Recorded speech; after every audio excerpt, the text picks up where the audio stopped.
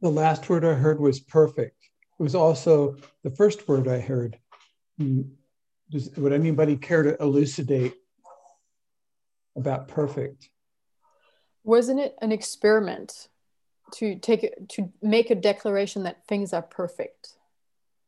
So you're making the experiment. Who was doing it? I think been the only one talking. No, Tara also. Tara, she didn't know there was an. She didn't even know there was an experiment, but she's doing the experiment anyway. Okay. Yes, I said it's perfect that there are only wonderful people here. Perfect. Thank you. Yes, just register your matrix points. What other news do we have from the crew? This is like, there's the pirate crew. I was just working with the trainer path people in Brazil, and there's a way that human beings, meaning us, take our own authority away. And we take our authority away to survive.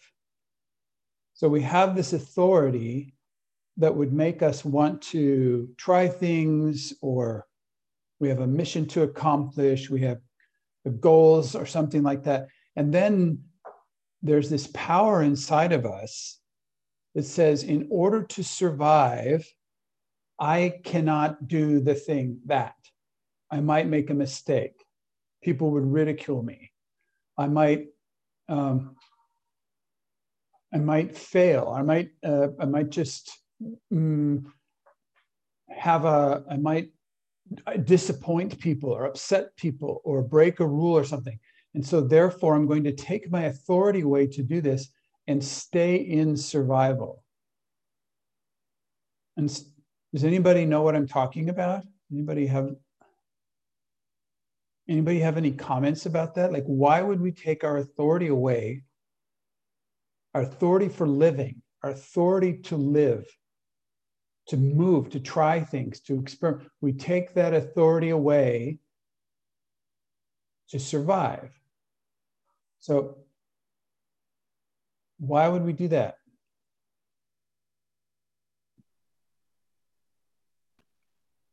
Honest, go ahead. I think you already answered this, to survive.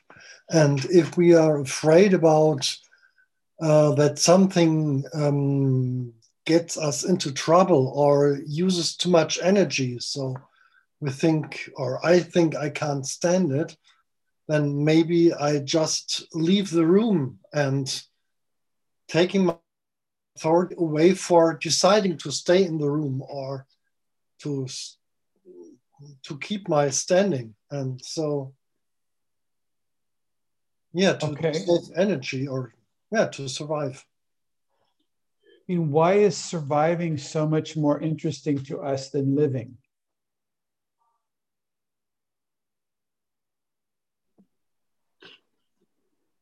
Ingrid. I can't hear you. You have to turn your mic on. Yeah. Because there is something in my something like a memory in my body that if I try to live, to be killed. So we kill ourselves because if we live, we'll be killed. Yes.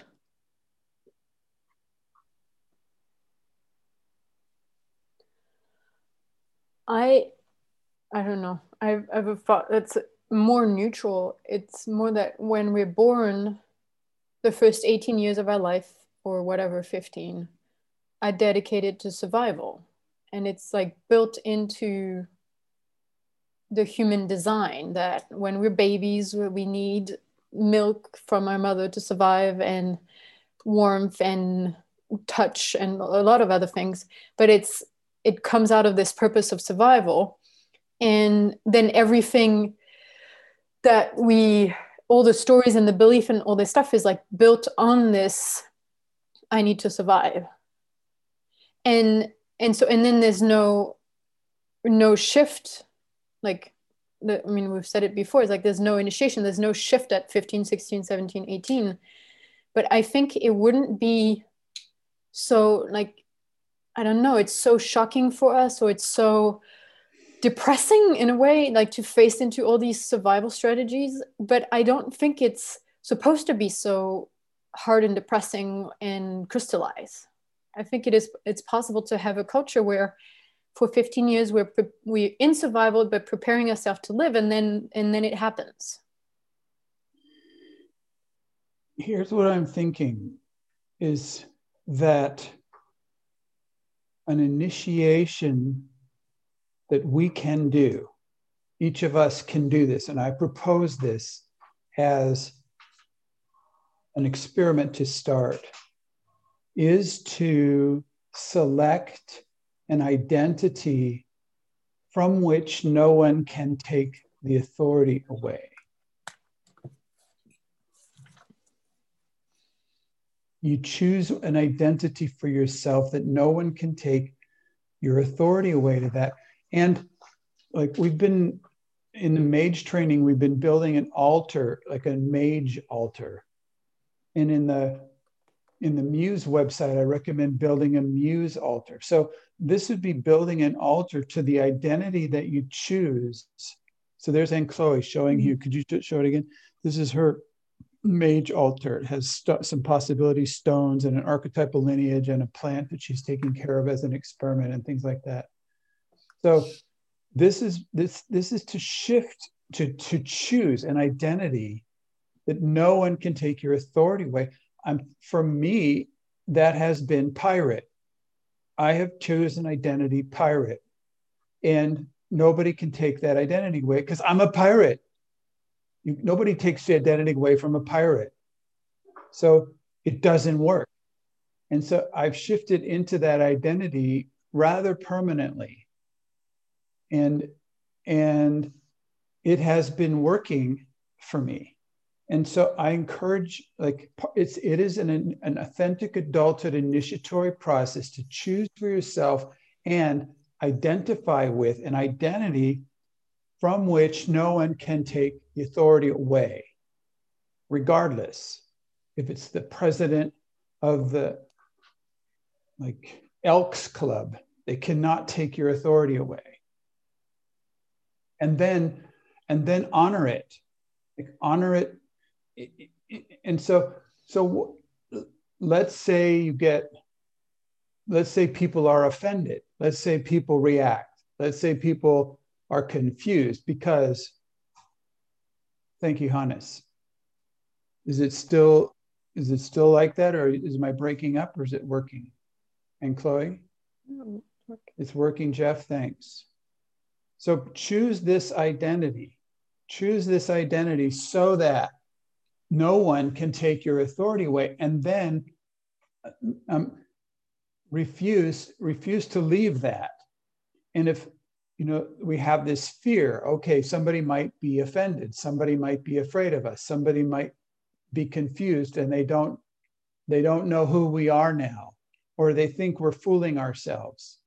I mean, I think it's fooling ourselves when we allow our authority to be taken away from us and go into survival childhood reactivity rather than being our experimental edge worker adult selves. So that would be an important initiatory process we could actually do. You don't have to ask somebody to do that. Nobody can stop you from doing it. Nobody can do it for you, but nobody can stop you from doing it. I mean, before I was packing up all my stuff, I had a complete pirate outfit that I had built most of it myself and collected it over years with a real sword that was a true sharp saber, exactly like Johnny Depp had in the movies for Pirates of the Caribbean. It was a stage prop. They made 100 of these swords, and I bought it online from some lady in Hamburg who needed the $100, and I got the sword.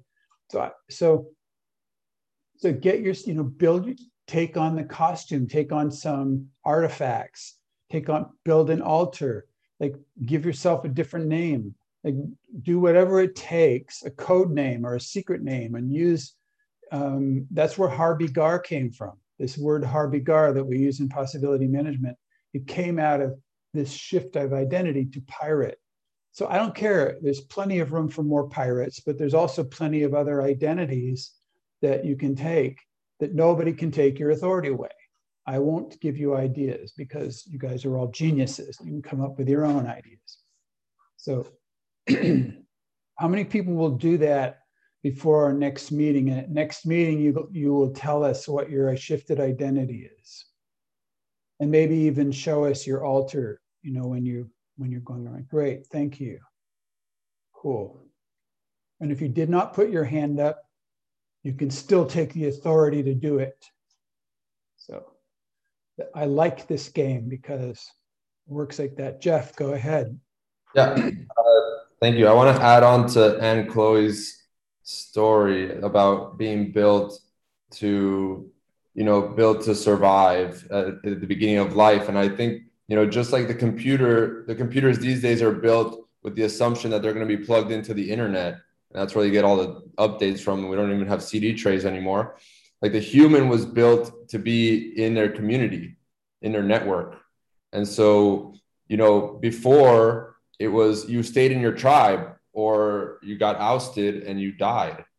Like you stayed in your tribe forever. And so we're like in this new thing with this old software, and it's fucking painful. Like it's every time a community dissolves, it's like death.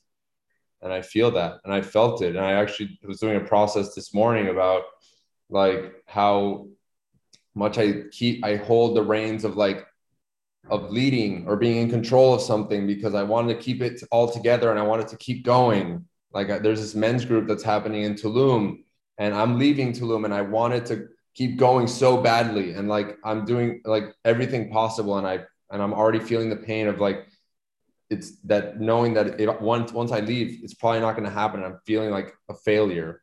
Like I didn't do it right enough. I didn't prepare it. I didn't make it sustainable. And like, yeah, that was a really, this makes me just really angry because we don't have these like communities forever anymore. So Jeff, it's a new kind of tribe. I don't get to see you guys off and on, I don't eat breakfast with you guys. I don't have to stand in line at the bathroom while you're taking a shit. I don't get to live with you guys. So I see you guys online sometimes or in other groups. And it's like, there's this new kind of tribe where your authority, your survival does not depend on being to fitting in or matching other people's expectations, something like that. Yeah, actually, thank you. I wanted to say also that we stay in these groups that like are maybe not serving. Like I've stayed in groups that are not serving because I didn't want to go off into the unknown. Like I didn't want to do that. And there's also the other part of me which is like, well, I just wasn't making it work for me. And I'm just kind of wrestling with that. Like, what is it? What is the truth? I mean, we're in this conversation together, going on a year. And this conversation is, what is next culture? What is next culture relationship? How do you create love in this new culture where there's radical responsibility, there's new distinctions, there's a whole set of new thought, or with regards to space, like ordinary, extraordinary, and archetypal spaces. There's all these new skills about low drama and gremlin and box and all these distinctions. So we're in the middle of inventing it. So how is it? How is the tribe? How do we be when we don't have to survive by being accepted in matching or fitting into other people's expectations or their traditions of the tribe? If we broke the traditions, we get kicked out and die. So that's been in us for 100, 200,000 years. So we got a new thing going, which is, okay, the traditions may or may not work. In fact, the traditions are exterminating life on planet Earth at the moment.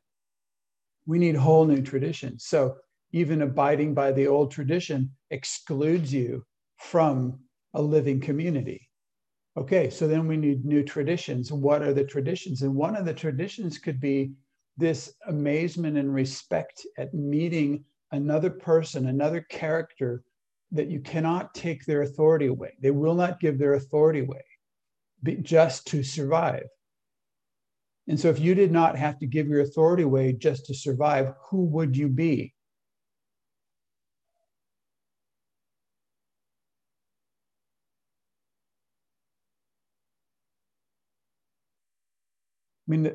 I think that's a lot of what these emotional healing processes are about, is freeing ourselves up from these habits of conforming to our childhood survival pattern, because that worked in the old family with mommy and daddy, and then, so that's the only reference point we have. And since we're starving for adulthood initiatory processes, but the thing is, who do we become if we're initiated?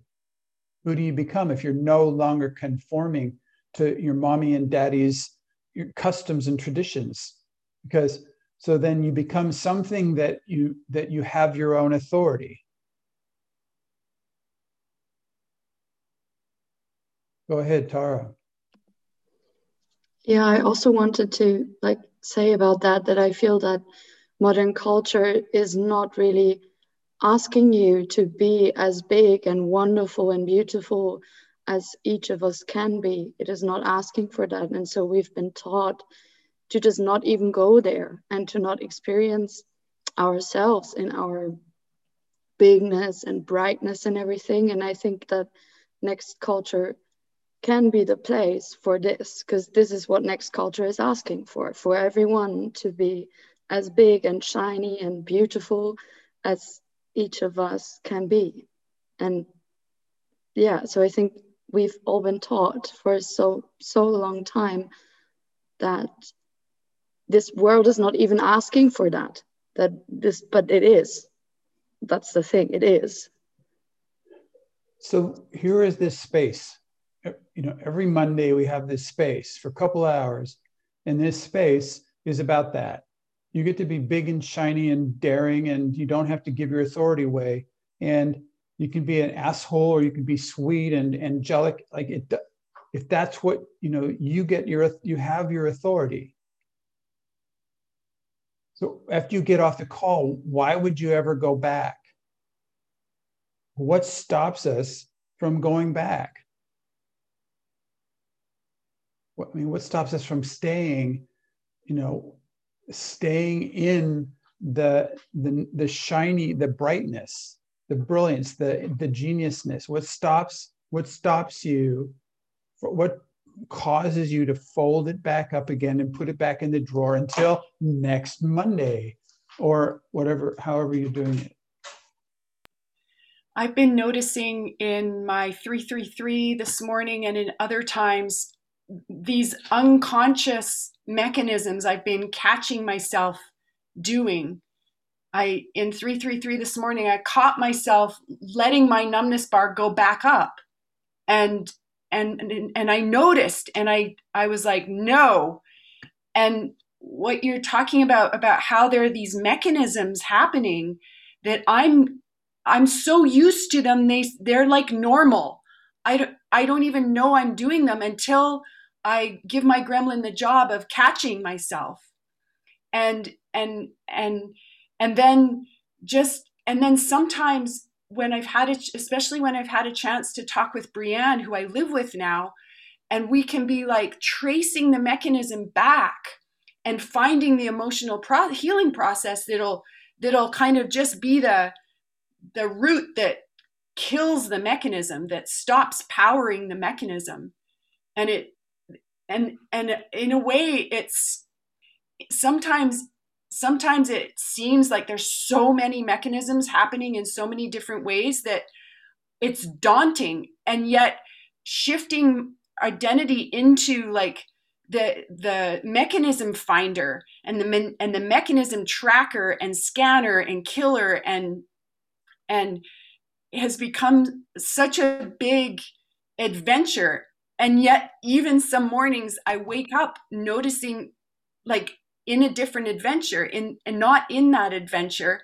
And it takes me a while before I'm like, oh my God, I woke up with my numbness bar up to my eyebrows.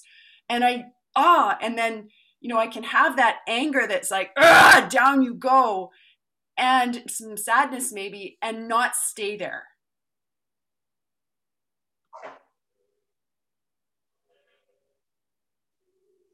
Thank you.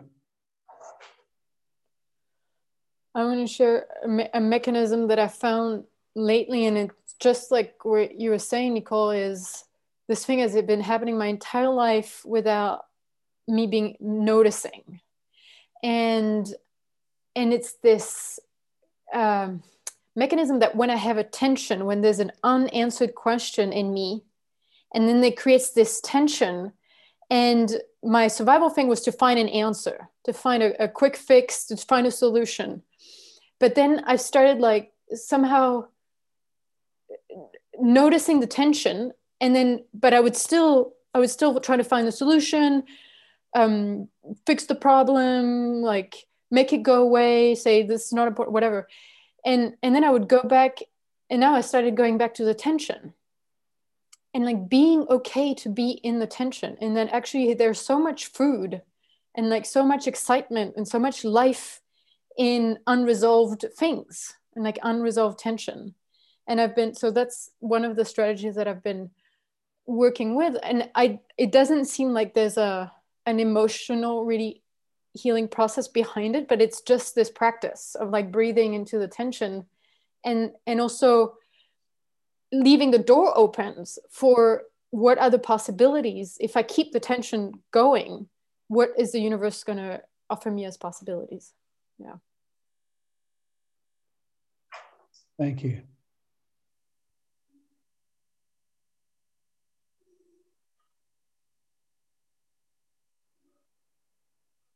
That speaks, I think, to this thing about how sometimes it's an emotional healing process that there is to do, and sometimes it's just the decontaminating the behavior, and and sometimes I think it's the emotional healing process that helps me notice the mechanism, and then from there I can see it sneak back in as my usually gremlin and child behaviors and decontaminate them out and hold them and get back to like return again to that adult place that my emotional healing process like ended me up at.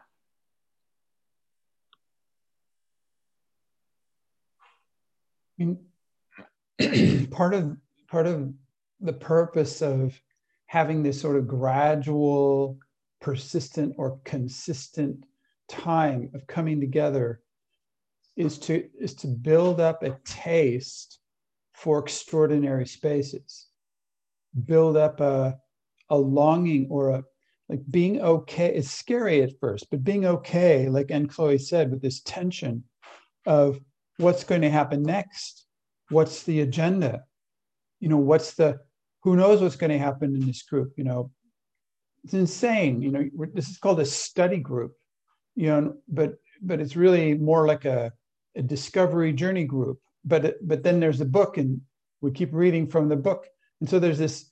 It's not really predictable what's going to happen here, and so developing a taste for extraordinary spaces that once we get off the screen, to refuse to get out of it, refuse to do whatever the thing is that sucks us back into ordinary, just to refuse.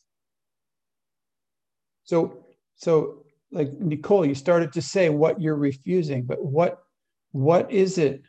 What do you refuse? If you were to stay in ordinary, if you were to stay in extraordinary, refuse to go back to ordinary, what would you be refusing to do? To stay in extraordinary. What I know about it so far has a lot to do with my numbness bar. And it's as if there's like a cylinder around me that I let up that has this these motifs on the outside that are my good girl, like pleaser, like that's what I'm facing the world with. And to keep that down, it's like a hula hoop that has a diamond hard curtain, and to keep it down and to let myself be with whoever's and whatever's on the outside of me without that in between us. That's what I know about it today so far. Thank you. Somebody else, what could you do? What would you have to do to refuse to leave extraordinary spaces?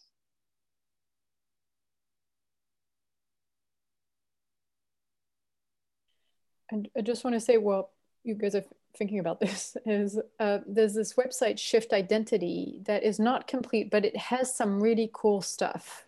It has some really hints about this whole getting knocked unconscious into ordinary identities. I'd like to answer that, and I've been experimenting a lot with this being here in Mexico, and it's just I take responsibility. Like I just take responsibility to make shifts happen. Like, you know, it's just it's, you know, I just asking the question, saying the thing that nobody's saying, like just and letting chaos happen, not being afraid to, like, not letting my fear guide me into the storm. Yeah. How do you detect the storm? It's an energetic thing.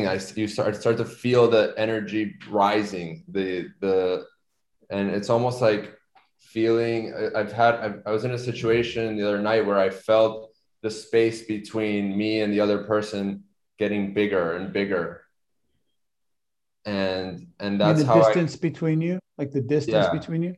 Yeah, like we were sitting in the same, like we weren't moving, but I felt the distance getting brought wider and wider, and for me, I usually notice it's like we're on a field and we're on opposite sides of the field, and it's like the field's getting bigger and bigger. It's like we're playing against each other, and that's, for me, that's the storm, because I do believe that it's about coming together in unity and oneness, and then when we split on opposite sides of the field, that's the storm.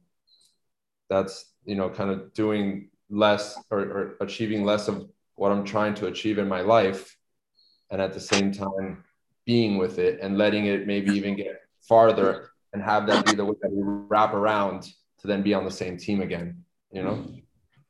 Like separation. Yeah.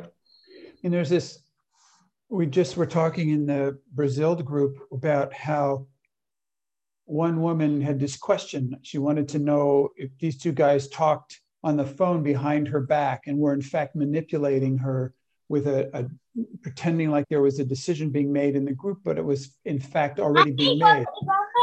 But she could not ask the question. She could not ask the question because she was there was something in the way. And so it was like, she was able to ask the question in the group. So it was like saying the things that we hesitate to say, like the ask the questions we hesitate to ask. Like, what are you noticing? What are you feeling? Putting it on the table. There's this tension, put it on the table. I'm scared, put it on the table. Like that. Tienes que ponerme a lavar.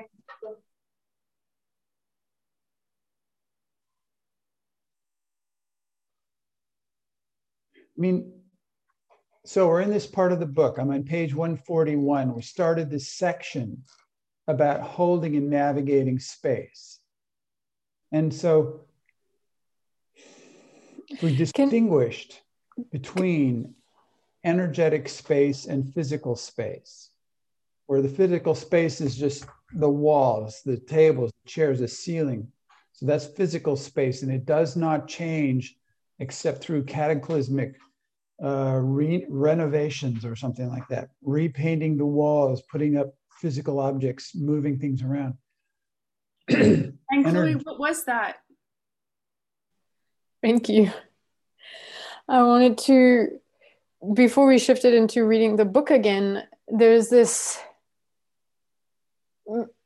you were asking, like, how do you not go back to ordinary? Or how do you notice? Or how do you, and I think there's also this thing about like not knowing where I am. Am I an ordinary? Am I an extraordinary? I have no point of reference.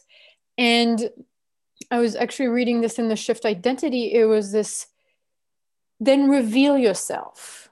And then it has this hint about saying, revealing yourself is not about talking about other people, even what you think about other people, or complaining or blaming, or that is not, that's the fake, I don't know, it's like, you know, I mean, we make this distinction in Possibility Manor about feelings and emotion, and it's like pouring out your emotions. It is not you.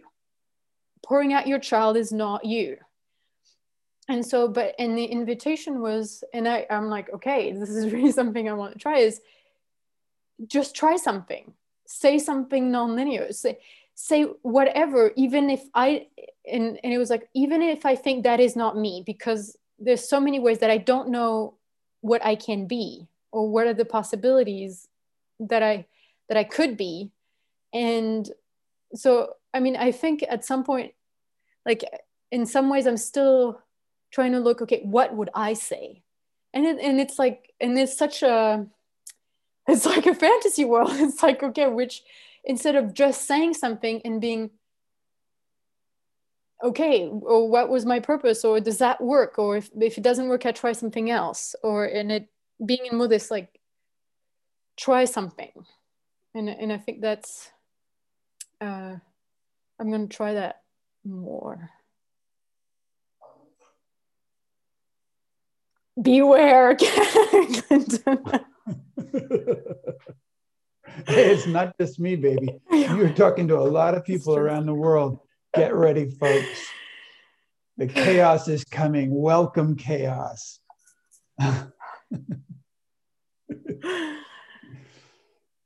Thank you, Nicole. Go on, Chloe. And me too. I'm with you in that one.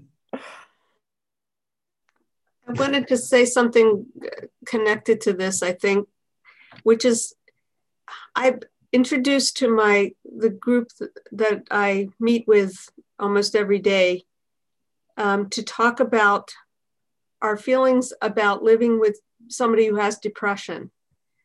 And not a particular person, but that being, living in community as we are with somebody who is depressed.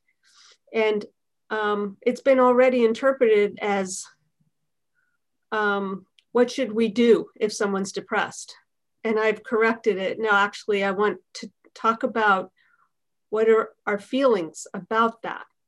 Because I know I have a lot of feelings, and I figure other people do too. And I've, going into it, I felt like, okay, this conversation is going to happen. It got scheduled and everything. And then it came up again, and someone asked, what's that topic again? And somebody explained it their way. And then when I said, no, it's about how do we feel, somebody, a very influential person, went like this and laughed. And I immediately was hooked and triggered. Whatever I was probably all of those things. I just, I would have loved to come in with something nonlinear at that moment and to reveal self, what Anne Chloe just said, to say, yeah, this is a really big question for me. And and I see this is your first, this is what comes up in you when the question is asked, instead of getting, like, you shouldn't do that, or that was the wrong thing, which is a very common response that I have in myself.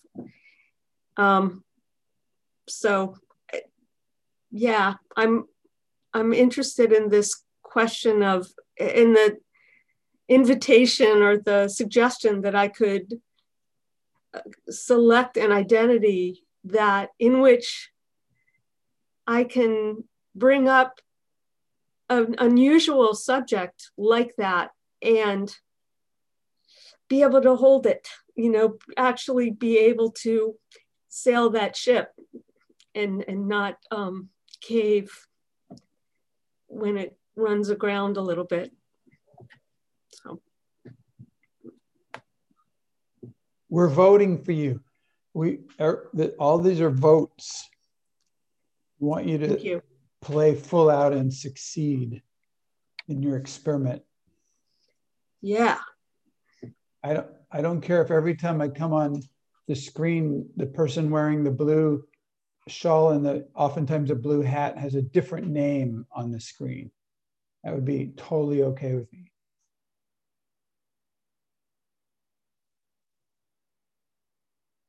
Like Habet changes her name all the time. It says Kidan now. So you have to call her Kidan, and who is that? God, I don't know, but go Kidan.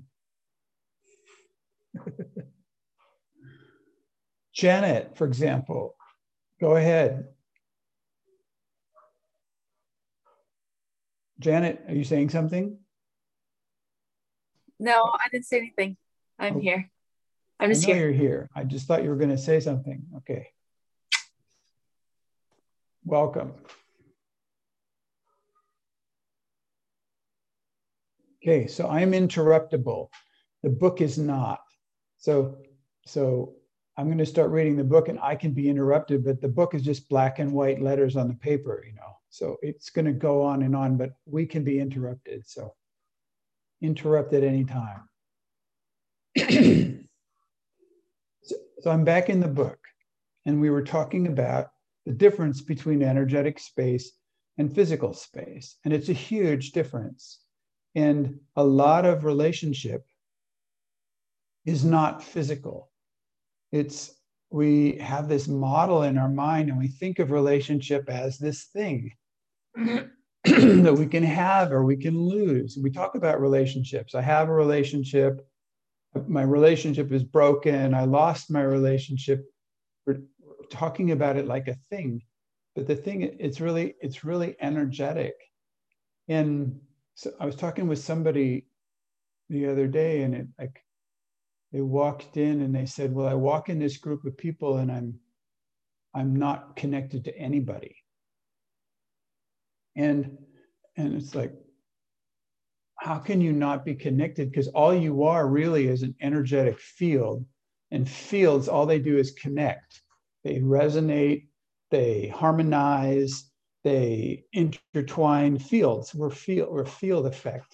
So you walk into a room, you are already connected with every single person, and you are scanning, and you can scan, and in less than a minute, you can find somebody exactly like your ex-partner. So you can play out the same gremlin low drama shit from your box that you did with your previous partner, with the new person, and everything will feel just right. That'll be the person you're attracted to. Does anybody know what I'm talking about?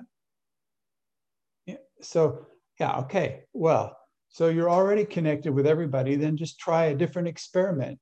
That's the thing, just try something different.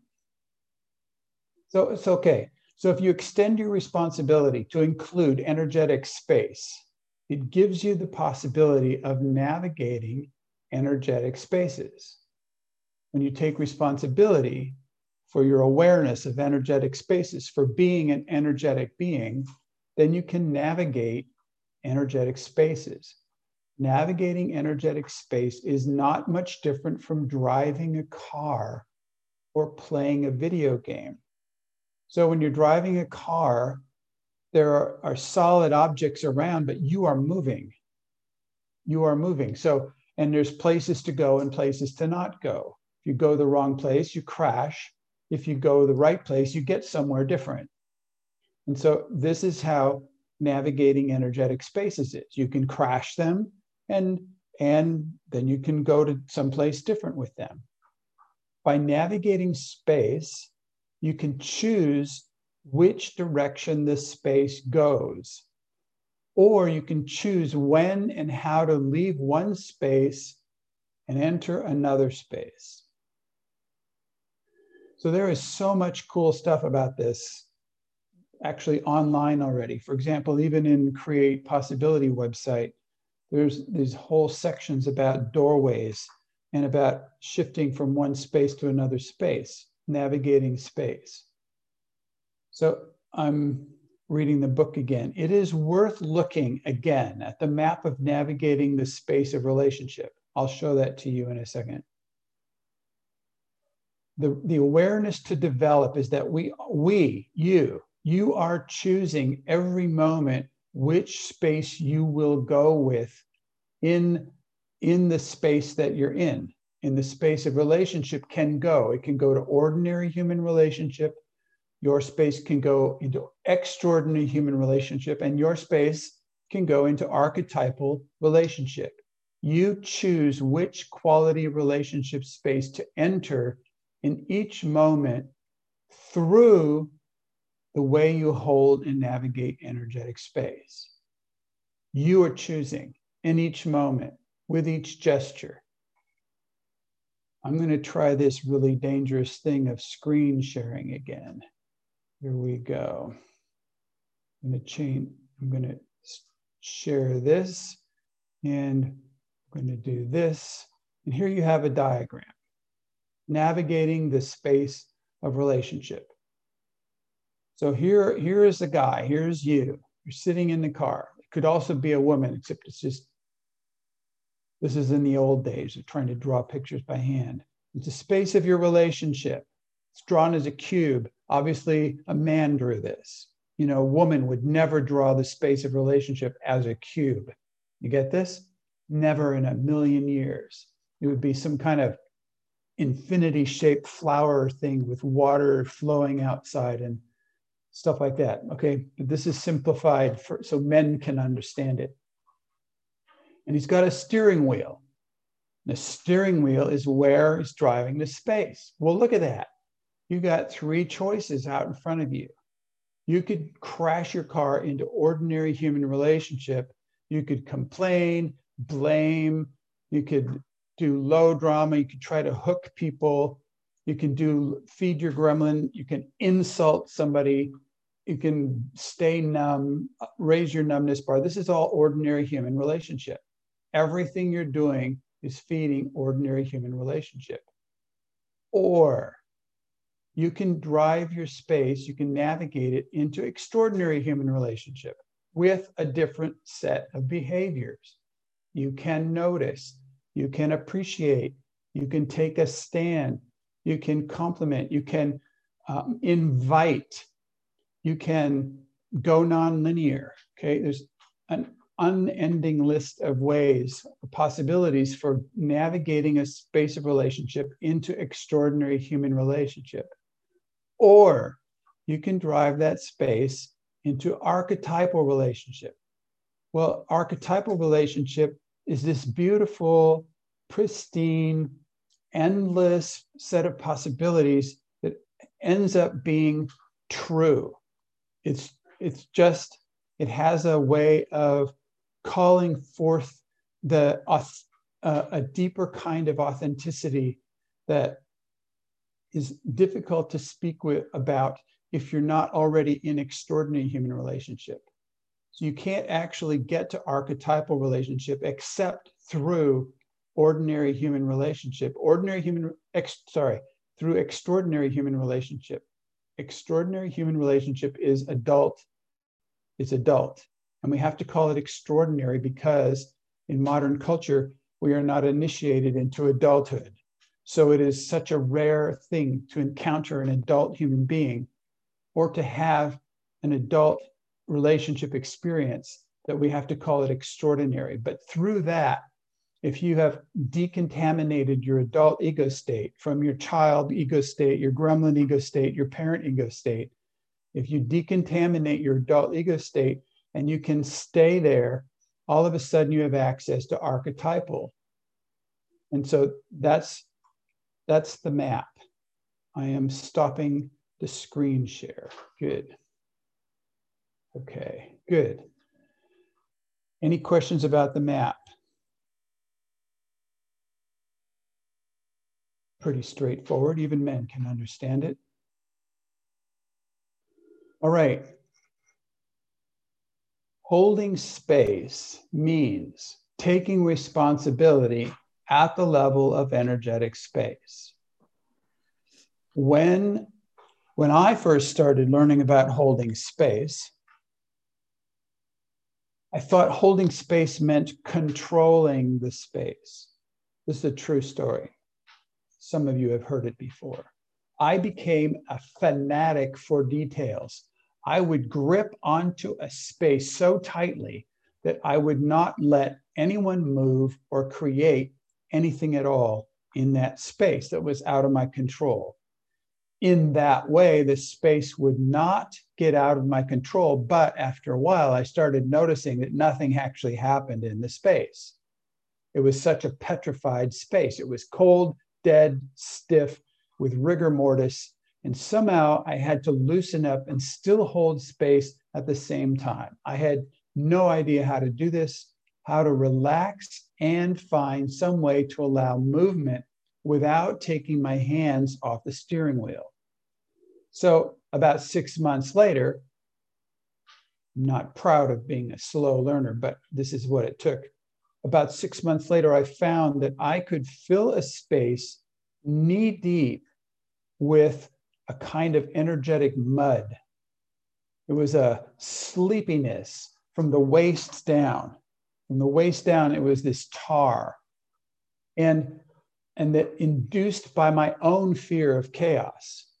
And so people were permitted to think and talk, but they were strictly not allowed to feel or take any surprising actions. I thought I had found the solution to holding space because there was a greater freedom of movement, and yet the space would not be out of my control.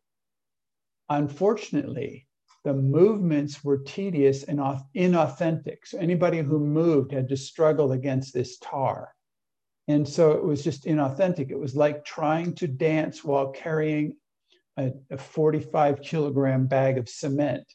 There was no real aliveness, nonlinearity, or flow. During the next 6 months, I experimented with letting myself be more and more afraid and still staying functional. So this is a big hint for relationship, is let yourself be afraid and functional.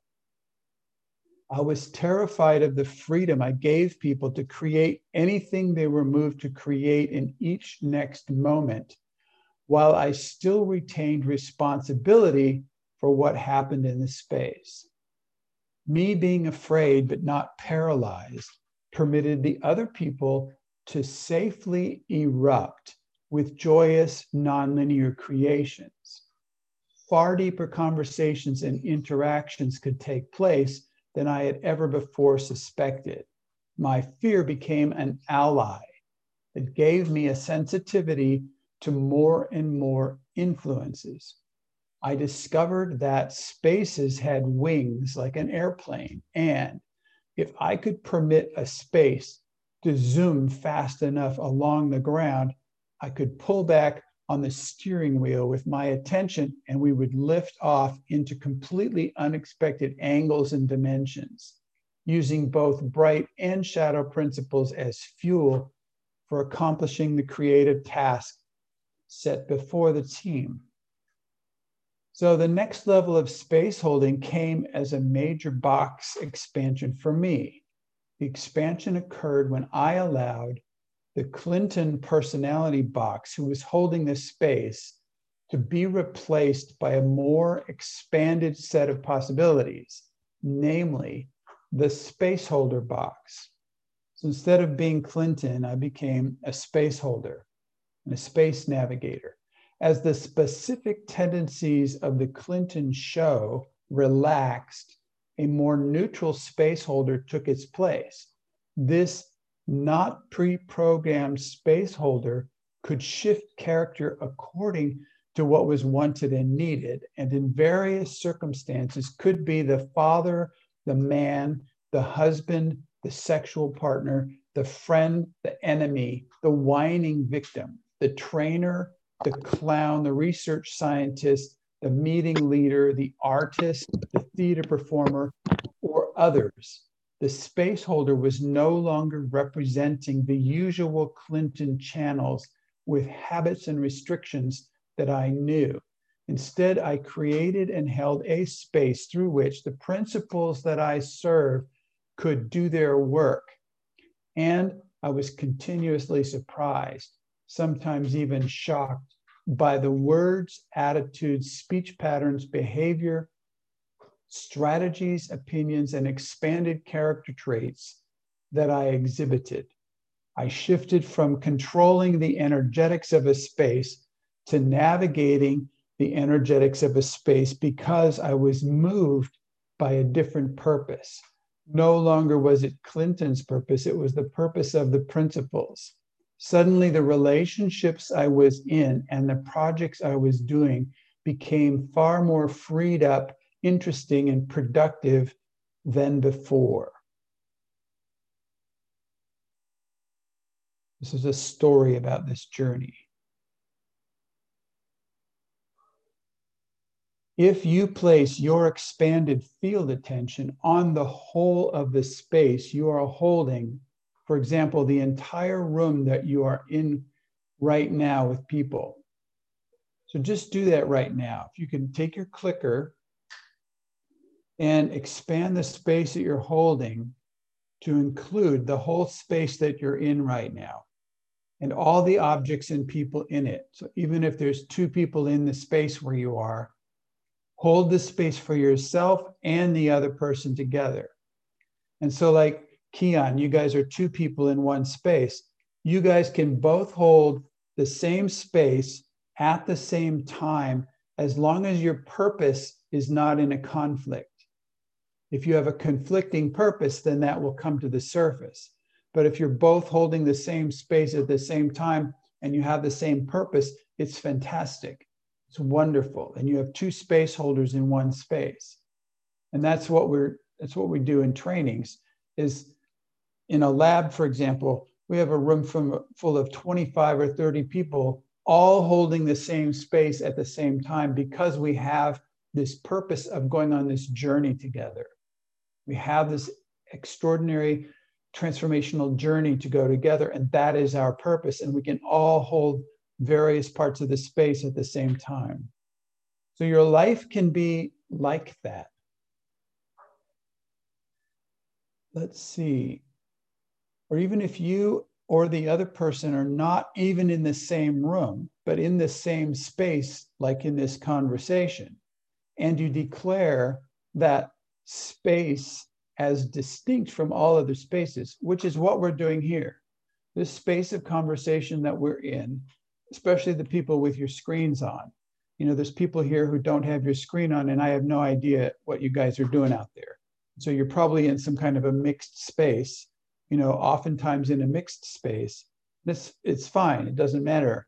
But this, all I'm saying is, when you have your screen on, when you're sitting here, when you're participating, we're in the same space at the same time, and you get this sense of holding this space together. And that's, your life can be about that. So this is like, and you declare that we declare that this space that we're in is distinct from all other spaces. So this is not just the television's not on in the background, you know, our mom's not over there washing dishes. You know, we're in this space in a particular evolutionary conversation. There are people listening in doing other things, but the ones who are co-creating this space, we're in this same space together. Because then we get the ability to name the principles that the space itself is called into existence to serve. And so we're talking about the bright principles. And so, for example, we could name what bright principles are at work in this space, but I would hesitate to say that they're the same. I would say that each of us have relatively resonant bright principles that are at work in this space together, in this journey. So while you proceed from one space to another space as part of your work together, or our work together, we enter the first action when we enter this space together here is to recognize and pay respect to the presiding deity of the space. I'm not sure how many of you have heard that phrase before or that name before, but every space has what you could call a presiding deity of the space. So for example, they're usually located, for example, if you walk into a physical space like a shop or a bar or a cafe or a store, whatever, you walk in like the post office, you walk into the building and right above the door, behind your head, you walk in right up, people do not usually look there. That's where the presiding deity of a space is. And when you walk into a physical space, part of your attention can go up there and say, hello, presiding deity. If you do that, whole other kinds of things can happen for you in those spaces because you've acknowledged basically the space holder that's already in the space before you got there. You're in relationship with this other, the deity of the space. And then you can negotiate stuff. You can say, hey, I need your help. Or like, for example, there's this exercise to do, which is to walk into a bar with a pad of drawing paper and pencils, and you sit there and you don't drink any alcohol. So you sit in there and you go in there about 5:30 in the evening. And you sit there, you plan to spend 2 hours there. So you go there with your paper and your pencil and you order tonic water or whatever, just without the gin. And you sit there sipping your orange juice, whatever, and people start coming in. And if people start coming in, you can watch them come through the door and this shift will happen, that they will be in relationship with the presiding deity of this space. Well, the presiding deity of a bar is basically Bacchus. I think that's how you say it. The god of, what is it called? Festivity or something, the god of party time. And so people have been at work, people have been out there, they walk in and this shift happens right when they walk through the door, and they're in under the influence of the presiding deity. And your job is to sketch on your paper when a person, as a person starts getting taken over by a demon, by the alcohol demon, and you sketch the demons. So to do that kind of work in a bar, you would need to have a different kind of relationship with the presiding deity of the space, or you're going to cause all hell for yourself. You know, people will pick a fight with you, whatever. So you walk in the bar. If you're going to do this exercise, you have to walk in the bar with your pad and your paper, basically turn around, look up over the door and say, hey, I greet you. And it will greet you back. You say, I want to do an experiment. I would like to draw pictures of the demons that show up when people start drinking. Is that okay with you? And pretty much every time I've done that or something like that, the presiding deity is totally delighted, even if it's this gargoyle type thing, totally delighted that you are conscious of it being there, totally delighted that you're communicating with it and negotiating deals. And it might throw in something like, and also draw a picture of me. You know, it could throw in something like that and you go, certainly. And then you work out the deal. And so you draw a picture of the presiding deity, this thing, and then but it's so incredible to be sitting there at a table, right, kind of right in the middle of the bar, not off in the corner, you're in the middle, and you just watch people and you can hear their voice change. The laughter changes when the alcohol comes in. You know that? the whole kind of, it doesn't take long. It takes a couple of sips with people who are used to this. People are used to this. It takes 1 or 2 sips and that thing's on them. And then you draw this entity that creeps over them and sketch it out in as much detail as you can. You have to see it and let it know that you're seeing it. You don't do it a secret. And some people might come over. Hey, what are you doing?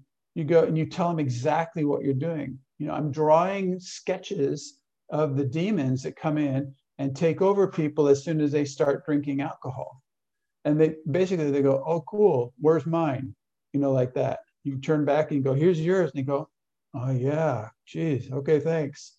That's the end of the conversation. But it's an incredibly fascinating experiment to do. I recommend it. I recommend you do it more than one time. But to do it, you need to be in relationship with the presiding deity of this space, or they will take you out.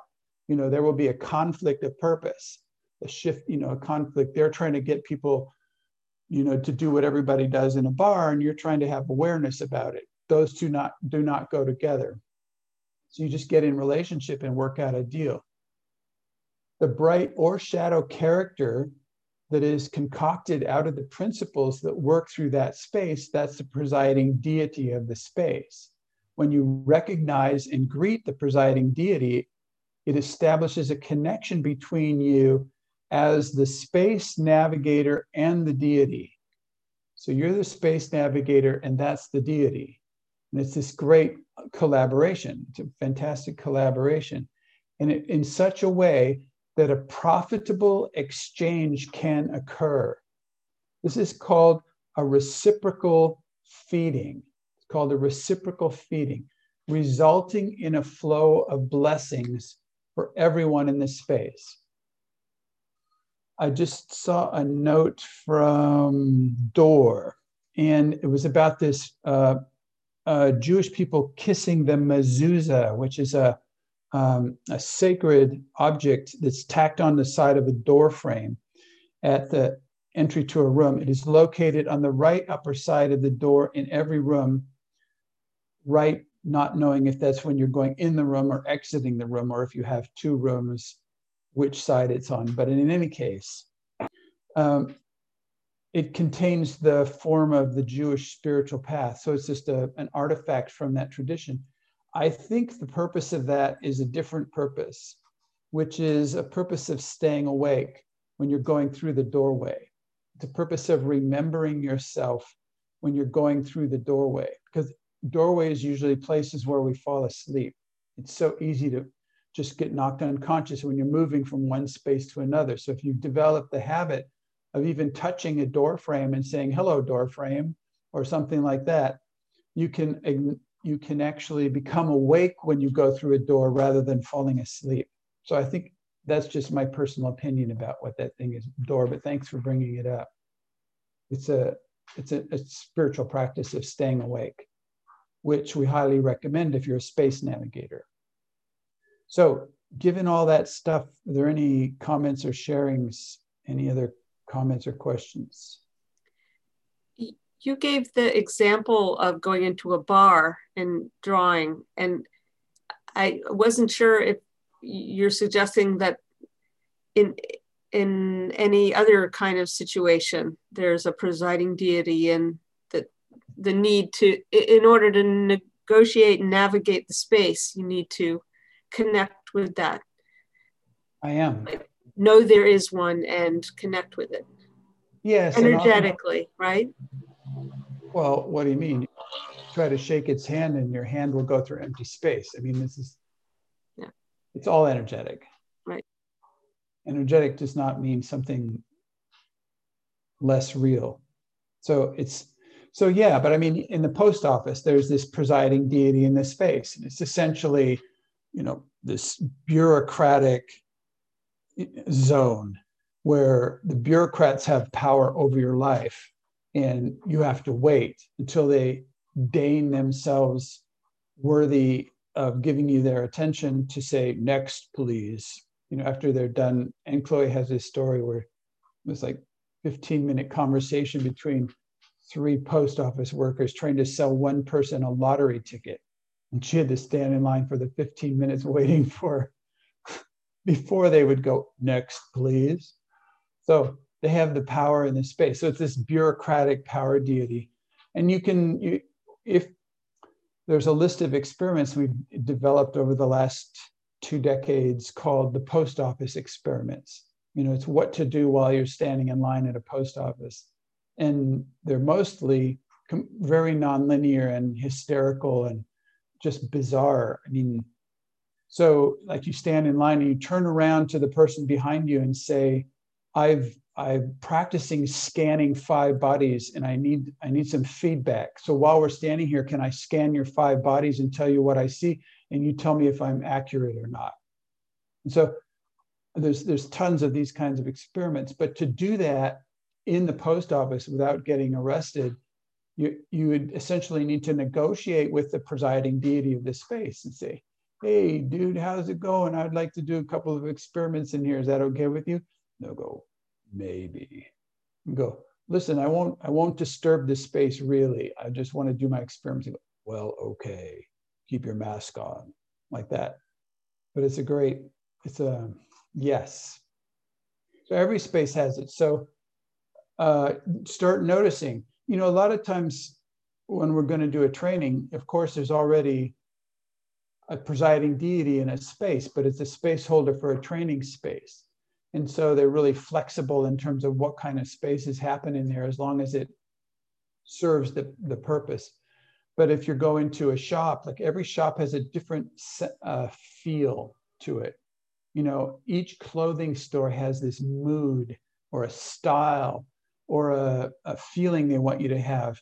And so when you walk into each shop, just pause for a second, take a breath, and you can even turn around and look up above the door and just appreciate the qualities of the presiding deity of the space. And there's stores you just walk right by and you just go, you never would go in there. You just would walk by the store, you never would go in there. Like, it was funny because Aunt Chloe and I, every time we drove through this town on La Gomera, we look at this one cafe, we look at each other and go, we will never go in this cafe, never. And every time we drove by, we would say it, because it's just the resonance of the space was just so off from ours. But I would go in there to do this experiment, to do experiments. But yeah. Was that a question that went by? Was that from Janet? Did you have a question, or who just wrote that thing? I did. I just wanted to hear you make the gym bro deity sound. That's all. That's one of those spaces I never go in. No, there's one in town this morning. I went to the shop and I walked right by, and they had their doors wide open. And so in that particular gym, here they are in this village in some island, off the coast of Africa. And there's mostly these kind of excommunicated Spanish people living here who are not really Spanish, and they're not really, they don't know what they are. They don't really have an identity. And so this shop, the deity of this gym shop is trying to call in this, well, we're fitness people. We've got all these mountains and we could do fitness here. So every time I walk by, there's about 3 people in there. There's no, they have this huge space and all this gear, and there's about 3 people. And you walk by the door and it's this survival space. Please come and be with us. Please join us. Please help us change the identity of the island and become real people. Like, we can be fit. You can wear this elastic costume with this swimsuit. You can pick up these heavy weights with us and bounce on these machines. And I could feel this sucking energy trying to come in and be like that. And I go, this is a really poor presiding deity. It's like, it isn't this like, goddess or God, standing in front going, yeah, like this. Is like this. So in any case, it's wonderful to have this vocabulary and be able to talk with each other about stuff that's really happening, has been happening ever since there were human beings on the planet. There were always these deities around, and the energetics of spaces existed the whole time. And I'm sure how, for example, the Druid people would find these sacred spaces and honor them with with rituals and candles and you know, rituals and stuff. And then the Christian churches would come in, they would scan for these energetic spaces, and they'd plop a church, you know, a chapel right exactly on top of whatever was there, you know, to crush the space with their, you know, to conquer it with their fanatical belief system, you know, this insane kind of belief system. And it would be this, you know, there's this books by Martin Prechtel about the Mayans and the Christians down in Central America, how the Mayans came and dug a hole in the middle of the church floor, right where their hole was. They were honoring this hole. And so the church guys would come in and fill the hole with concrete. And then the next week, the Mayans would come in and chisel out all the concrete and do their ritual on the hole. And then the next guy, they put stones in it, and then they would take the stones out and do their ritual. And they had this battle going on about what the purpose of the hole was, that they built the church right on top of this hole. And they negotiated this deal where they put a rock over the hole. And anytime the Mayans wanted to do their ritual, they would just come in, take the rock off, do the ritual, and put the rock back. And that's still today what is happening with the space. I think that statement that you made about it not being any less real is really big and really important, because I think our culture, my culture, what I was raised in was is that your culture? Huh? Is that your culture? No, what I was raised in. Jeff, careful what you're saying. First you said our culture. Yeah, Wait, slow down. But you did not. You did not. You know, what you're saying is an invocation. And the way you said it is an invocation. And first you tried to suck everybody into our culture. And then you backed off and you said my culture.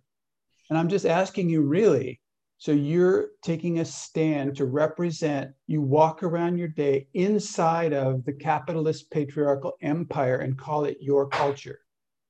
Mm. It's a very powerful thing to distinguish, especially in your words, but also energetically. So what culture do you walk around in? Are you carrying a bubble of next culture of archaeological space, or however you want to call it, you know, the Jeff Shub's culture space? Are you walking around in that, or are you so adaptive that you, wherever you are, you be adaptive and give away the culture, try to be like a chameleon, a cultural chameleon, so people can relate to you or connect to you. You know, this is, I'm not blaming you or saying anything. I'm just asking the question for everybody. To what degree do you take responsibility for that culture that you represent in the world? Or are you adaptive and try to fit into other cultures that are around you and just give your center away and your authority away to any culture that has more votes than you? Or can you walk into a room full of 1,000 people who are Republicans or stockbrokers or people trying to sell meat in the meat market, and can you hold your space even in the face of that overpowering number of votes? They outvote you 1,000 to 1, and you can still hold your space as a bubble. And it starts with the way we say it. So that's what I was just saying. So excuse me for interrupting you, but thank you for demonstrating what's at stake here in terms of energetics. And words are powerful. Words are powerful energetic tools. And that's why I was stopping you twice, so that you could reflect on what you're actually invoking in this space in terms of what you wanted to share. And this would be a do-over. So please do it over. Thank you. What I wanted to say is that in the culture in which I was raised, what I knew is that it is all profane. There's only the material and the physical around me, and relearning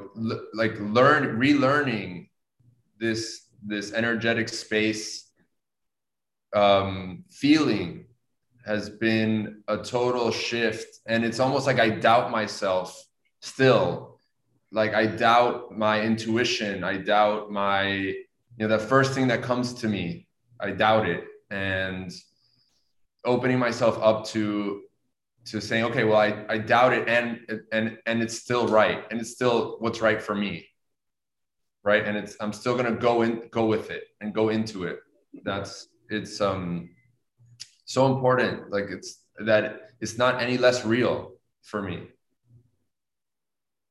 So Jeff, do you have an identity that no one can take your authority away from you?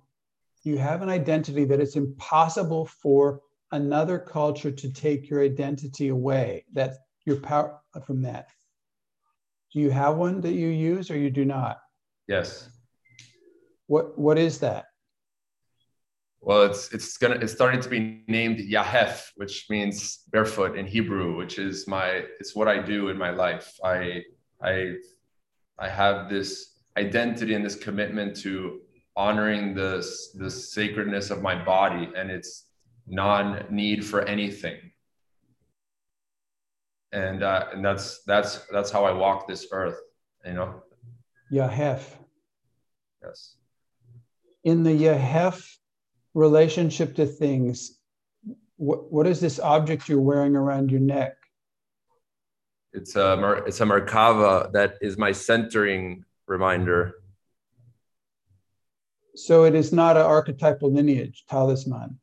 Well, my talisman, which breaks the rules of talismans, is actually my earthing, my grounding cord. And this is what I use. This keeps me grounded. It keeps me present. Okay. All I wanted to say was in the Possibilican culture that I walk around in, the archetypal lineage talisman is worn up above the heart because that's where the doorway is for this channel where the archetypal lineage comes in. And if you wanted to make use of that channel, you would wear the talisman up above your heart, up there, like up here, yeah. up above where your heart is. And you can experiment with that, but that's just in our culture. So, yes. But thank you for sharing that. Yahef. Thank you. I have some friends who walk barefoot, who I should, Cornelius and Georg Paulette, they should hear the name of this, and that you guys can get together. Something might happen. And I want to thank Dor for helping to bestow that title, helping to call that in for me with me. Yeah, cool. Thank you. Thank you, Jeff. Thank you, Jeff.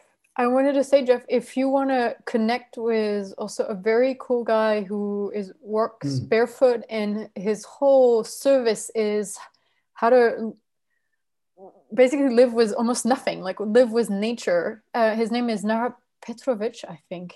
Nara Petrovic. Yeah, and he's in Slovenia. He lives in a community. He speaks really perfect English, and he's really just this amazing guy to talk to. So, yeah, if you want to just, I would love to. Thank you. Let me know, and I'll put you in contact.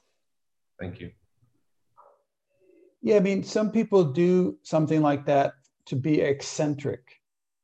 And I distinguish this word eccentric from neurotic, in that eccentric is more about, look at me, I'm weird, I get attention because I'm different.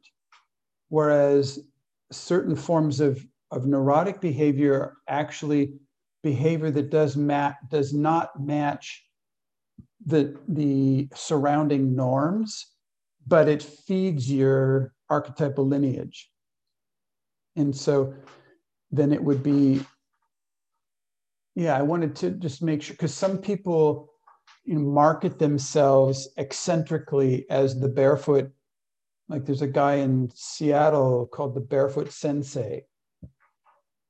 And I don't know if you could connect with him or not, because he kind of uses it as his brand. I think National Geographic or somebody made a short video of him. And so then he has this title or brand. And there's another guy in Japan I know. So, but if it's worn with a different purpose than being weird or like a brand, like unique. If it's worn as like you were talking about, and like Dor was talking about, that would be that has more cultural interest. It's something people could turn on about. And because it isn't just you, it's a possibility for them. So when you do it, they might want to be able to have that liberation experience themselves and have a whole new relationship with Gaia and the earth and their body and the qualities of, you know, sensations and stuff that's going on, the aliveness of it. And that's a path, you know, and that's a whole path. So that, yeah, thank you. Did somebody else? I want to share something. Go ahead. So when I just, I'm in Mexico now, but I was just with Jeff for almost a month. And we had this culture that I think it's, the way I see it is a possibility management culture, which I thought was really beautiful because it's like always giving feedback to each other and always questioning, and is that your gremlin? And having all this, you know, deeper connection is like, wait, stop, can you talk from your feelings right now? And it's like, it was the first time I actually lived with someone, and it was with Jeff and Giselle also, that we could actually live this culture, which was amazing. And we also had this, you know, subculture of pirates. We're walking around creating this archetypal chaos, you know, everywhere we go. We go in a restaurant, and instead of sitting in the restaurant, we started to talk to everyone in the restaurant. And we create this circle in the middle of the restaurant, and everyone started to share, and it becomes all this craziness. Nobody knows what's going on. And it's like, it was so beautiful. And yeah, I just wanted to say this legend about Jeff, that he's like actually living this possibility management culture or this pirate culture. And it was really beautiful to share that with him. So thank you, Jeff. Thank you for the legend. Or should I say Yachef? Yeah. Thank you. Yes, Kian, is that your hand? Go ahead. Yes. I had yesterday actually a conversation with my mother about deities as well, and like dark entities that can cling onto households or people. And I know about the Spark Experiment 135, where you also talk about this. And one thing that she brought in was light beings, that she read like this book about light entities being called also into the space. And I never heard you talking about connecting with these entities as well. And so I wonder if you have something to say about calling light beings into the space, or acknowledging them in creating a space or something like this. I do. And what I would tell you has to do with some experiences that I had with regards to my first naive beginnings with training spaces, where I was faced with creating possibility for people who really wanted it and needed it, and had blocks and had burdens and had old decisions and had pain and had suffering and really wanted freedom from that. And I was in Texas. I was alone in a training space with this, and the guy, he was laying on the floor in this, he kind of collapsed onto the floor in this overwhelm. And I had no idea what to do. You know, really, I was not jacked into my archetypal lineage. I did not have clarity about my bright principles. I was really alone. And in that space was relatively unheld. And this little tiny angel light being showed up in the space, just said, "I can help you." And I'm like, "What?" And I say, "Okay, help me, go ahead." And it went like this. And the guy lost his dark burden, and that light being turned into this black vampire sort of thing, and just was eating that stuff as it left the space, like it just stopped in for like a fast food restaurant or something like that. And it just happened right in front of my eyes. I just said, I'm not doing this anymore. This is not how this works. That is not, that was not organic. The guy didn't learn anything. I didn't learn anything. It's not sustainable. And I sealed off the space with a stainless steel kind of space. And I said, we're going to figure this out ourselves, because it was not responsible to count on some light beings come in and save my ass. It was not a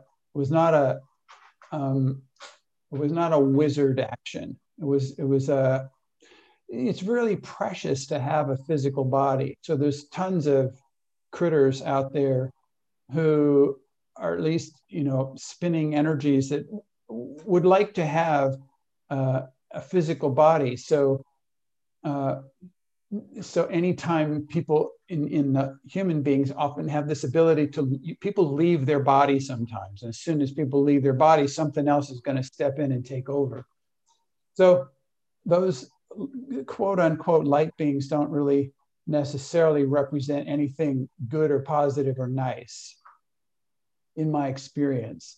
And so what we're doing in possibility management is we jacked into the archetypal nature of the universe. And at the archetypal level, what you might want to call a light being is actually a bright principle. It has no personality. It does not have a personality. It's the form before the personality. You take consciousness and put it through a prism and it spreads out into all these bright principles, but you put them all together and it's essentially consciousness or love. It's archetypal love. And so you spread it out, you get bright principles, and then you can use bright principles in spaces without having to put a personality on it. So I have this idea that in all the religions and all the godhead systems, like the Greek gods and the Roman gods and all of the systems of the Hindu gods, like all the Japanese gods, like all this Chinese gods, these are all actually personifications of bright principles that actually blocks the bright principles. It interferes with it. And human beings are designed to jack straight in to the source, to the bright principles themselves or raw consciousness themselves. And so, we didn't learn that from somebody teaching that to us. We learned it from experimenting, from straight experience. And so I don't recommend fooling yourself thinking that you're calling in a light being when you have no idea what you're doing. It's just some creature that's intervening in between, going to party on whatever naivety you have in the space. That's my opinion. I mean, I was with Malidoma Somé, who's a famous African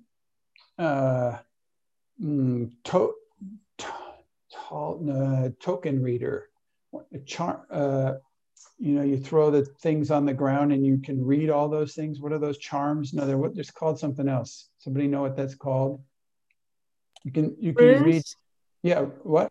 Runes? No, that's druidic. These are just bones and stones and sticks and shells and things like that. In any case, he's really good at reading this stuff. And it's wonderful to get a reading from him. He just uses that as an interface to scan your energetic body and tell you what's happening from his opinion. But in the workshop, he started drumming and he was jacking people into quote unquote ancestors, these stupid white people who have no idea about what ancestors really are and what tradition is and what the whole African voodoo or whatever, all these traditions, they've spent their whole lives figuring out ways to protect themselves and to negotiate deals with these energetic things. And he was doing this drumming ceremony where people would go into a trance and he would make contracts between the white people and the ancestors. And it was just this sort of vampire situation. I just said, we're just being really stupid. As soon as I saw what was happening, I took off out of that room and never came back. So I just warned you to be really aware and careful of stuff you know, if you're born and raised in a culture that teaches you how to negotiate deals with the ancestors, that's one thing. But, you know, as stupid white people trying to think we're doing something that we, you know, sounds cool, watch out, let the buyer beware. So that's a little bit of what I think about your question. Thank you for asking.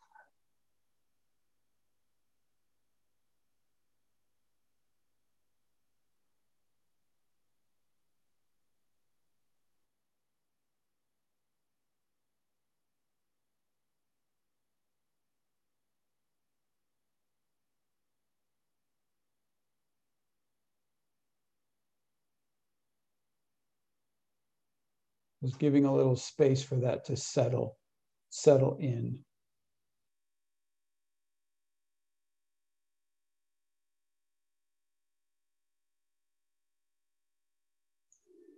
In the book, the next paragraph starts with exactly the consideration that I was saying, which is, it says, don't worry if the previous few paragraphs do not make sense to you right now.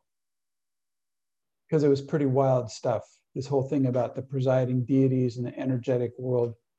Don't worry if it doesn't make any sense. The concepts come from outside of ordinary Western culture, and they will only become interesting and useful as you develop your own space holding and space navigation skills, where the energetic world starts becoming, where the distinctions of the energetic world start becoming important to you, is when you start holding and navigating consciously energetic space.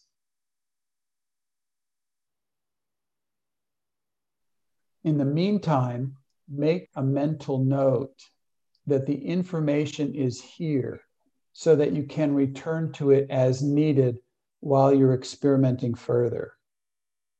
Which is to say, just like Kian, just like you did, you just said, gosh, I just heard about this thing. It sort of touches me. Can you say more about it? Like in a space like this, that's a great question to ask, because oftentimes there is more clarity about what you're asking about. And it's just helpful to share that with each other.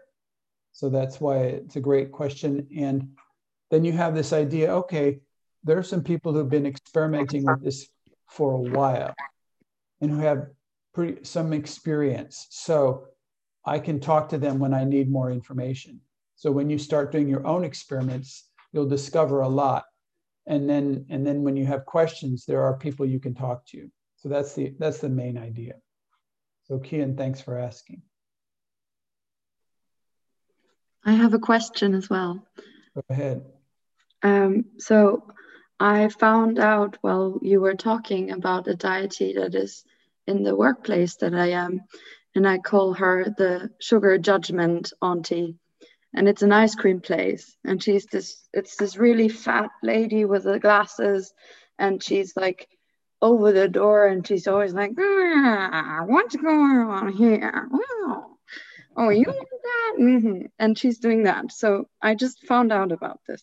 Wow. And I want to do an experiment how this place would change if I go there and greet her. And how, because I'm working there since 3 years, and this is the moment where I realized that this is there. So this is big. And I have a question, or I want to ask for possibilities for such an experiment as you described with the drawing the demons, because I'm working the whole time, because I'm working, so I can't sit down and draw something. But I would ask all of you if you have any possibilities for me, what an experiment like this could look like, what I can watch out for.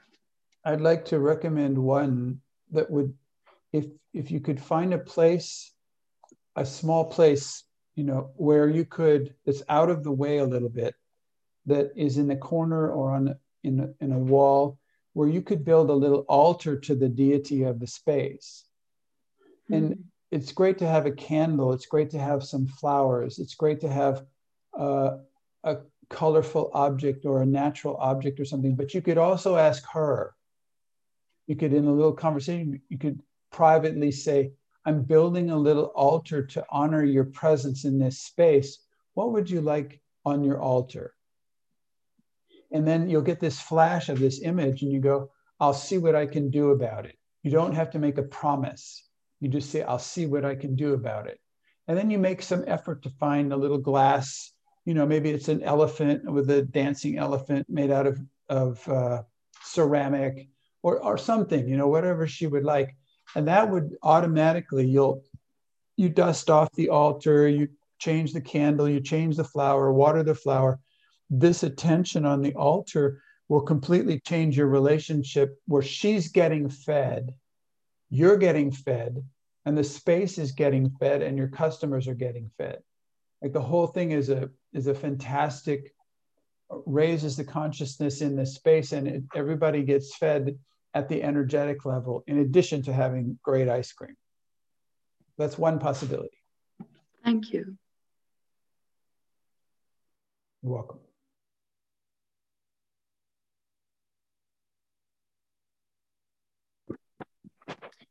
I wonder if maybe you asked your question in the beginning why people just come back into the space of ordinary. This might be because like the deity is only available for that.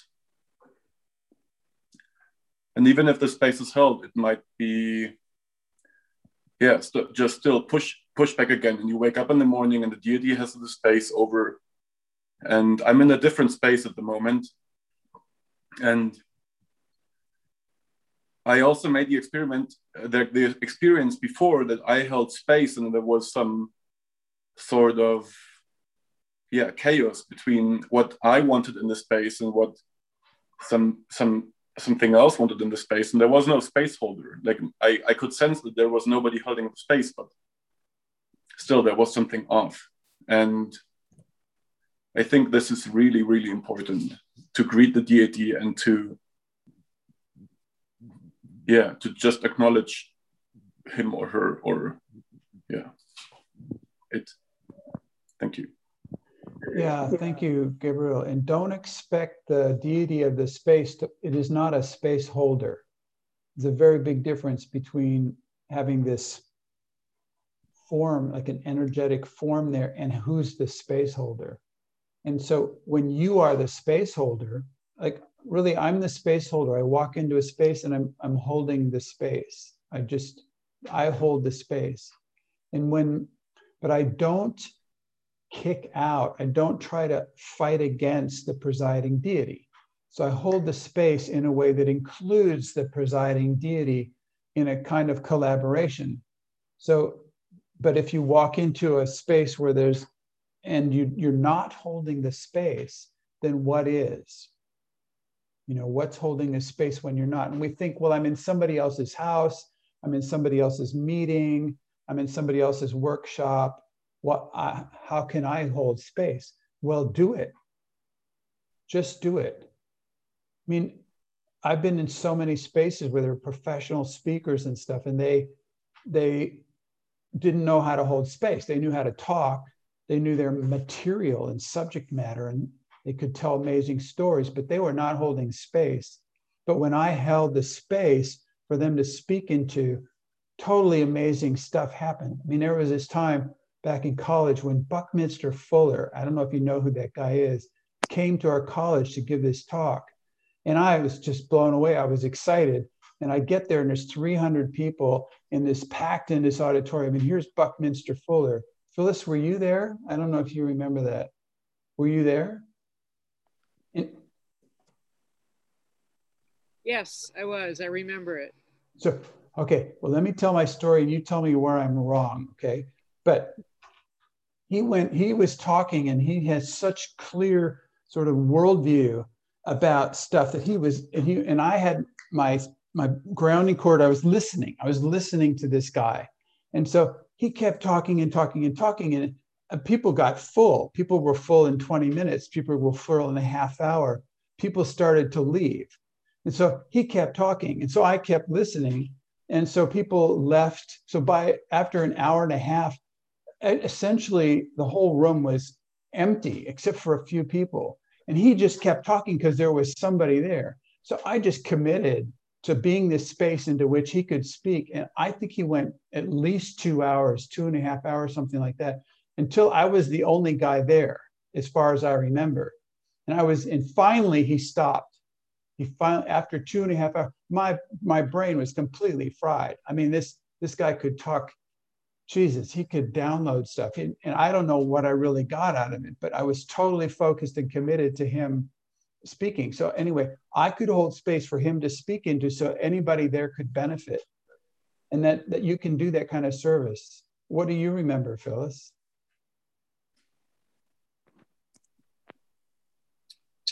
I remember pretty much what you said, except for being the last person there. I don't remember that. That's because you left. It could be. I don't know.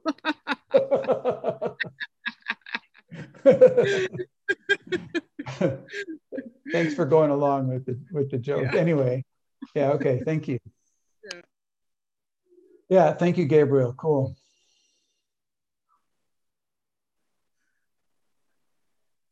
Somebody else have something else? Yeah, and Chloe. Well, for Tara, in terms of asking for possibility for experiments, and I mean, I've worked in restaurant. I was a waitress, and so I also have a sense of like when the job is done, I just want to get out of there, not stick around. But you could come 10 minutes early or stay 10 minutes after your shift. You change your clothes so you're not, people don't come to you, and just stick around and check out what, and then draw people. I mean, it wouldn't take you very long to draw. Yeah.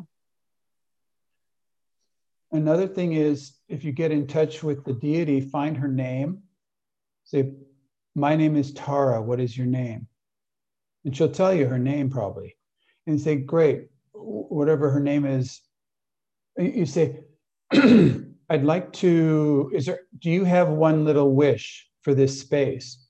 And she might say, I hate it when the glass in front of the ice cream is sticky, or I really need that mirror clean, or I need the refrigerator door cleaned up, or whatever. It could be one little thing. And so each day you could spend 60 seconds polishing up this one thing or putting things in some kind of order or whatever it is. And that would also change the quality of the space, because you would be feeding energy into the space and into her. And it's just a 60-second thing. It's not a big deal. But oftentimes it's cleaning up something or putting things in order in a certain way that honors the deity. Thank you, Anne-Chloe. Thank you, Clinton. Yeah, you're welcome.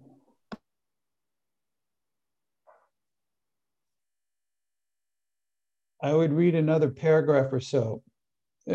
Irene, were you going to say something? Okay. What is crucial for you to know right now, after reading all this stuff that we just went through, is that what happens and what is possible in each conversation or each moment in your relationship does not happen or become possible by accident. What happens is not an accident. It happens or becomes possible according to what space you are holding. The quality of the space is the determining factor. I mean, yeah, sure, there's tons of determining factors, like what kind of attention you're holding, how much free attention you have, if you have your center, your grounding cord, your bubble. Like there's a lot of factors involved, but the quality of the space determines what's possible.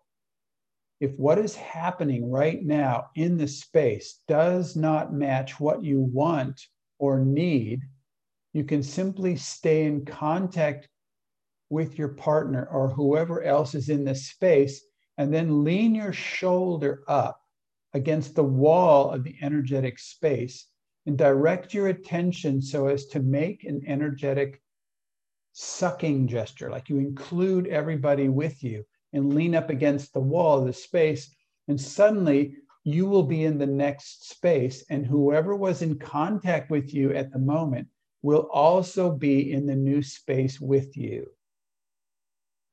This is just one of the space navigating tools, just called shifting space, by leaning on the wall of the space and bringing people with you. If you've been in any training with me or Anne Chloe, we do it 5 times a day or more. You can see us doing it. So, and you can just learn to do that in your relationship or in your home, wherever. Since every space is connected to every other space. Oh, this is cool. I didn't know I put this stuff in here. Every space is connected to every other space. You can get to anywhere from here. And it doesn't say it, how it works, but I figured it out just about a year or so ago, how this works. I've known for a long time that every space is connected to every other space. So you can get to any space you're in, to every other space. And how does that work? Well, it works because there is a gap between spaces. There's a gap between spaces. So what is in the gap between spaces?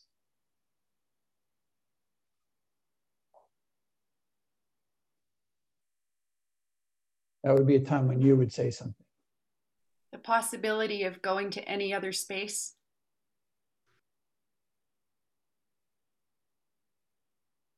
Somebody else? So I think what's in the gap is a willingness. You know, one person can lean in, and then there has to be another person that chooses to go along with it, that chooses to engage.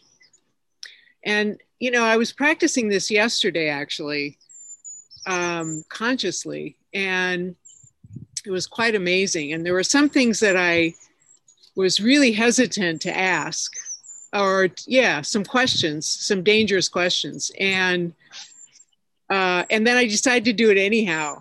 And yeah, the result was just a lot more connection. It's really nice. Yeah. Thank you. I say the space between spaces is the choice of being in the emptiness, and there's that possibility of all creation. Yeah, cool. Thank you, Amy. And Elizabeth, right? So, yeah. You did say that we can change our names at will. Yes, it helps if you write it, though. Otherwise, we're relying on my memory of names, and that's not legendary. I mean, it is legendary, but not in a very positive way. So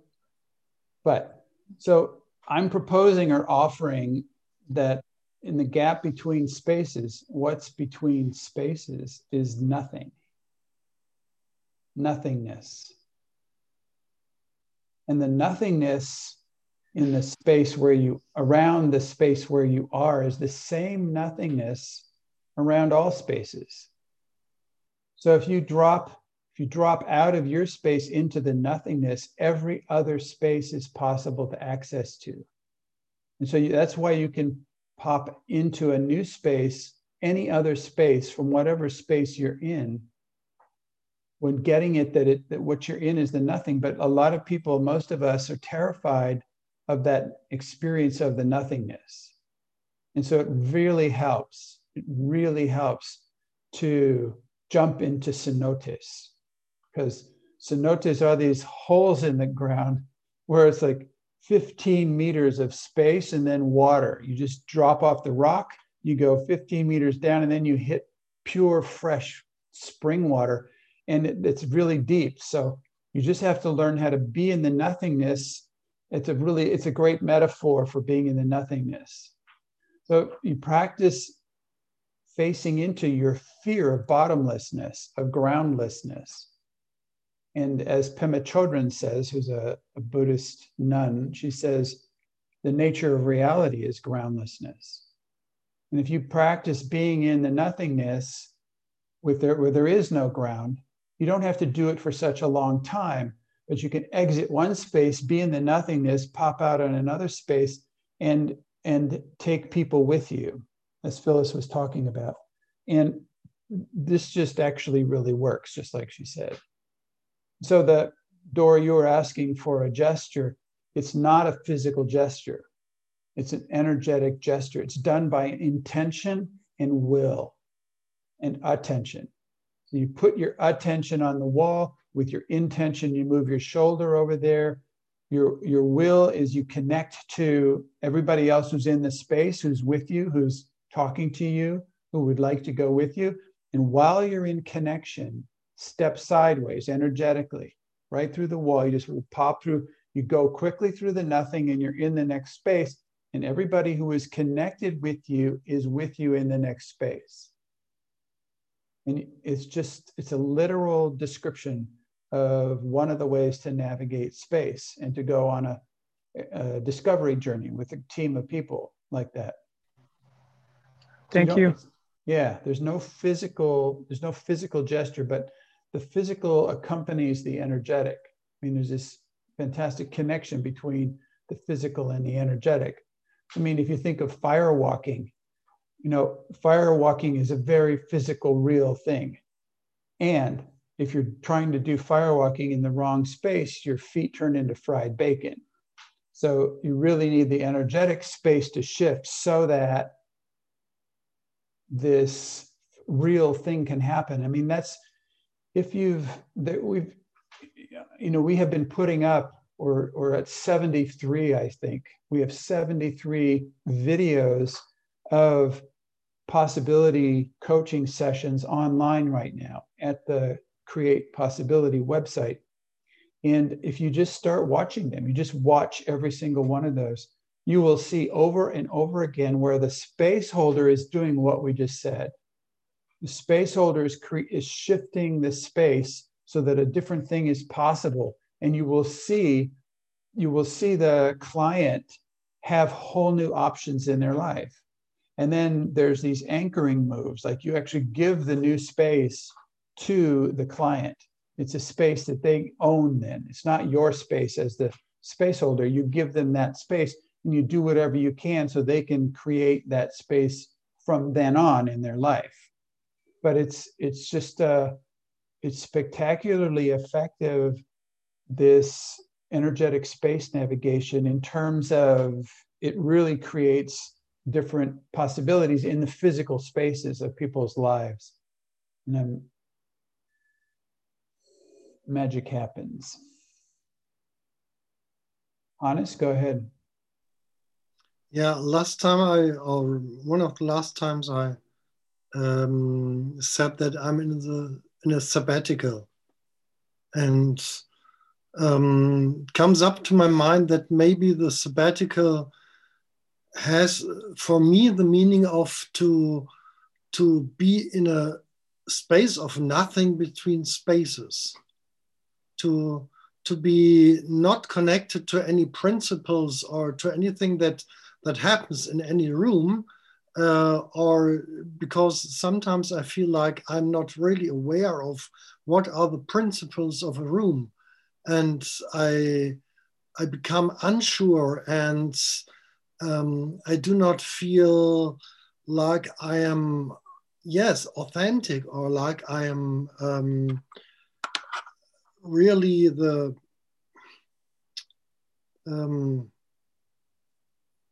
conscious of what's going on there and what forces are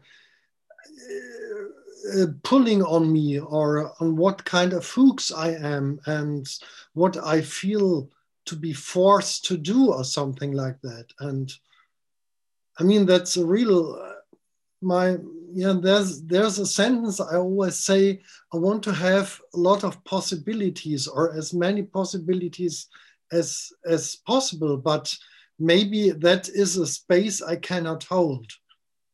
And through this time in the sabbatical, I try to reduce all these possibilities to find a space maybe where I feel safe in, where I know the principles. It's just an idea coming up. I have no idea what's really behind it, but it's reading this chapter you were just going through is really overwhelming me by becoming aware that every space has principles. And if I'm not aware of these principles, what's going on in the space, I feel lost.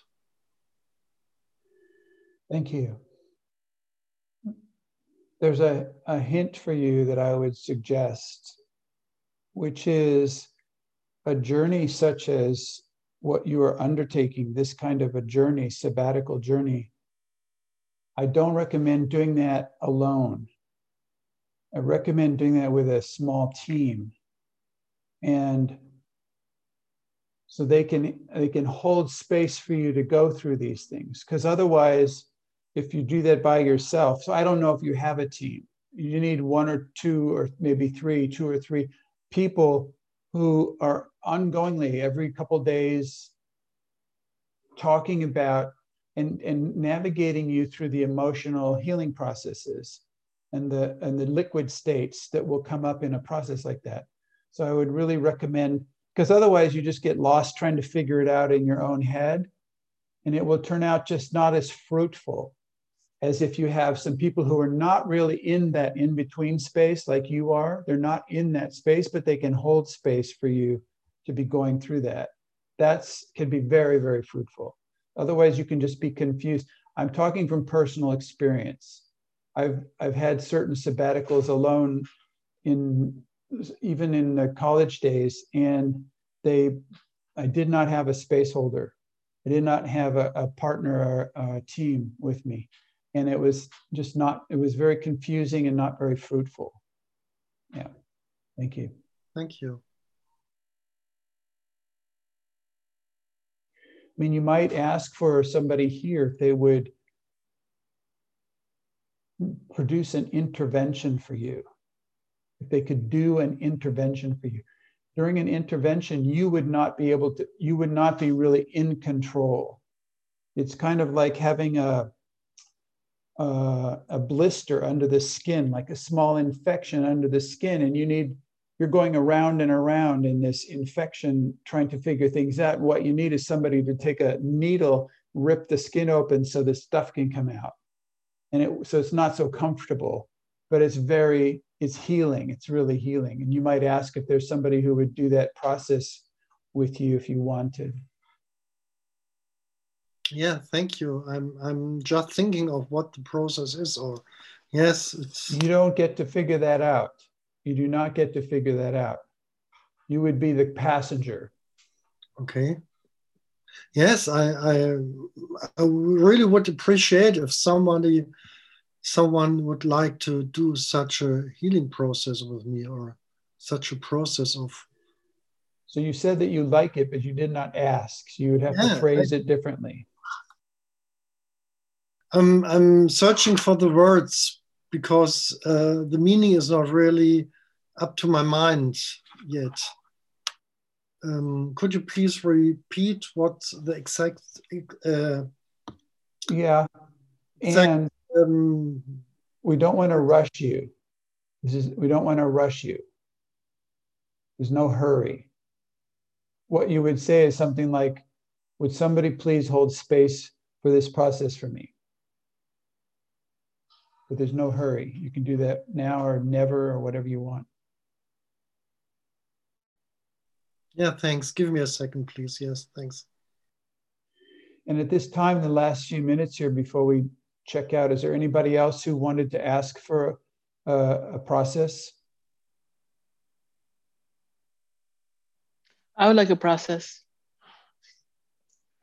So go ahead and ask for it then. All right. Who would be willing to please help me to process through? It feels like I have a wall to break through, where I have certain kind of clarity, and then I'm backing off. Good. You don't have to try to understand the whole thing, but you did great. So go ahead and see if anybody would like to help.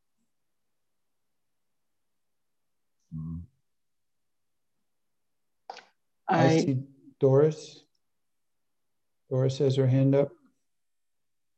Dory. And Kian? It'd be a great team. Doris, Dory, and Kian. Dory and Kian. Yeah, Kian Nazir. Thank you. Yeah, cool. Anybody else?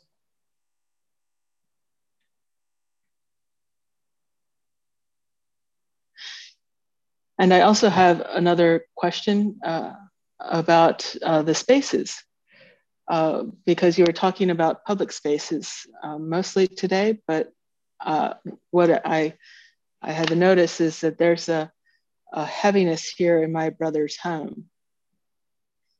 And I guess I can, in thinking about it, I think the answer is yes, go look for the entities. Because here, even when no one is here and there's a very large house, I have trouble with the making noise. Yeah, same thing applies, all the same things. Public or private spaces, all the same principles. Thank you. Yeah. So thank you, everyone. We are tuning out for the talk right now, the conversation. Please see what you can do to continue the extraordinary space, defend it, hold it, take it into your life, and have a great week. We'll see you next week. Bye, guys. Thank you.